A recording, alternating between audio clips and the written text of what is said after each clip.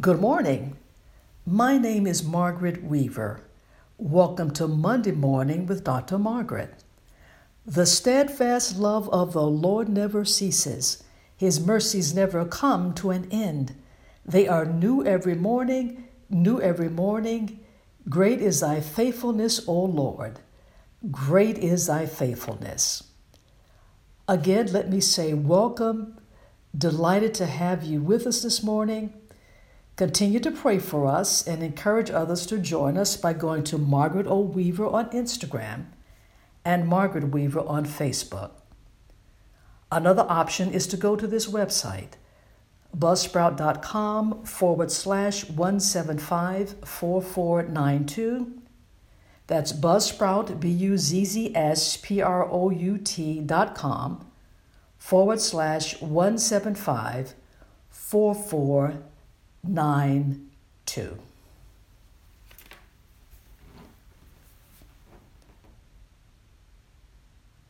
Today we will focus on this topic: restoration through repentance.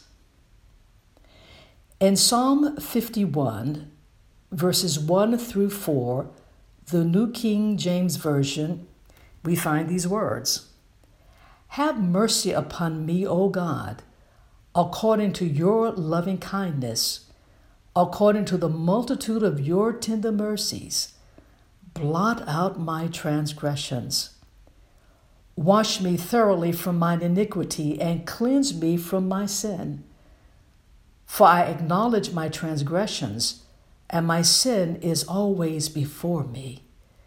Against you only have I sinned and done this evil in your sight, that you may be found just when you speak and blameless when you judge.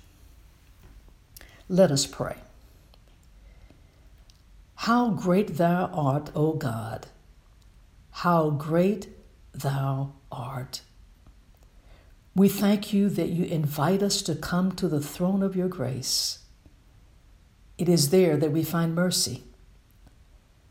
Bless us now. Bless us with your presence. In Jesus' name we do pray. Amen. One of the most remarkable stories about David is found in 1 Samuel, the 24th chapter, verse 4. And what we find is that David had the opportunity to kill King Saul, his enemy, in a cave, but he did not. Instead, he cut off part of Saul's robe as evidence that he was close enough to him to have killed him. This shows us that David was an honorable man. But this same man who did not kill King Saul, his enemy, on another occasion when his back was against the wall, made arrangements to have a soldier who was loyal to him put at the front lines so he would be killed.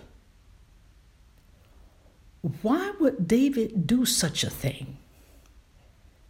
Because David had slept with this soldier's wife, Bathsheba, and impregnated her.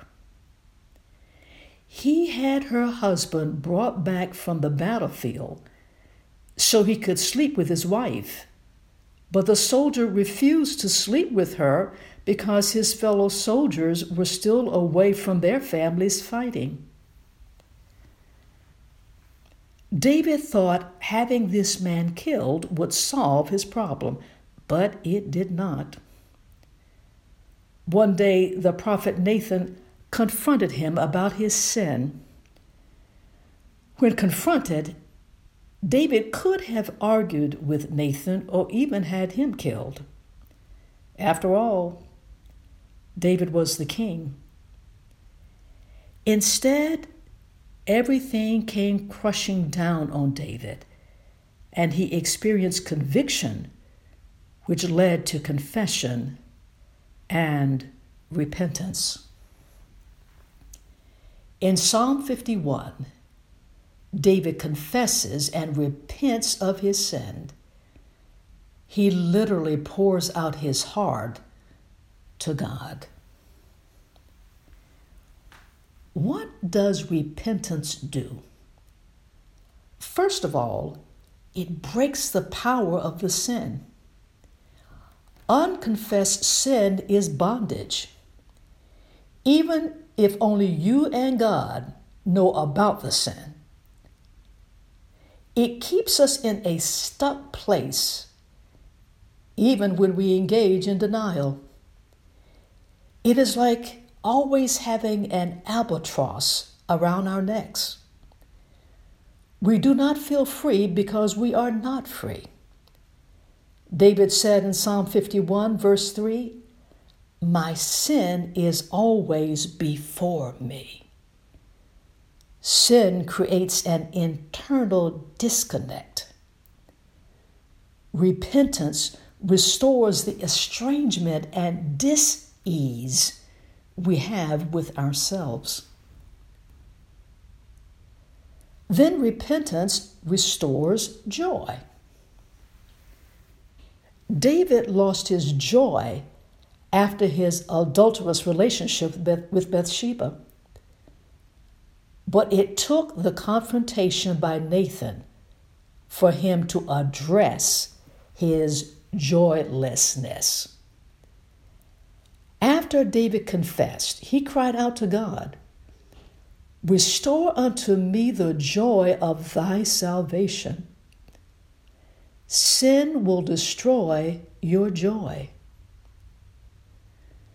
And the longer sin is unconfessed, the risk is that we can become acclimated or used to a life without joy. Until Nathan spoke to David, it was as if David accepted his joyless existence. Sin can make joylessness our new norm. Most importantly, repentance restores our relationship with our God.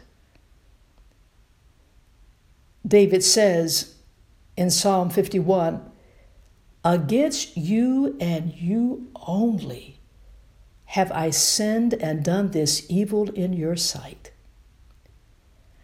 Confession and repentance of sin removes the barrier that blocks us and creates a disconnection with our God. Today, let us say with the psalmist in Psalm 139, "Search me, O God, and know my heart. Try me and know my thoughts, and see if there be any wicked way in me, and lead me in the way everlasting."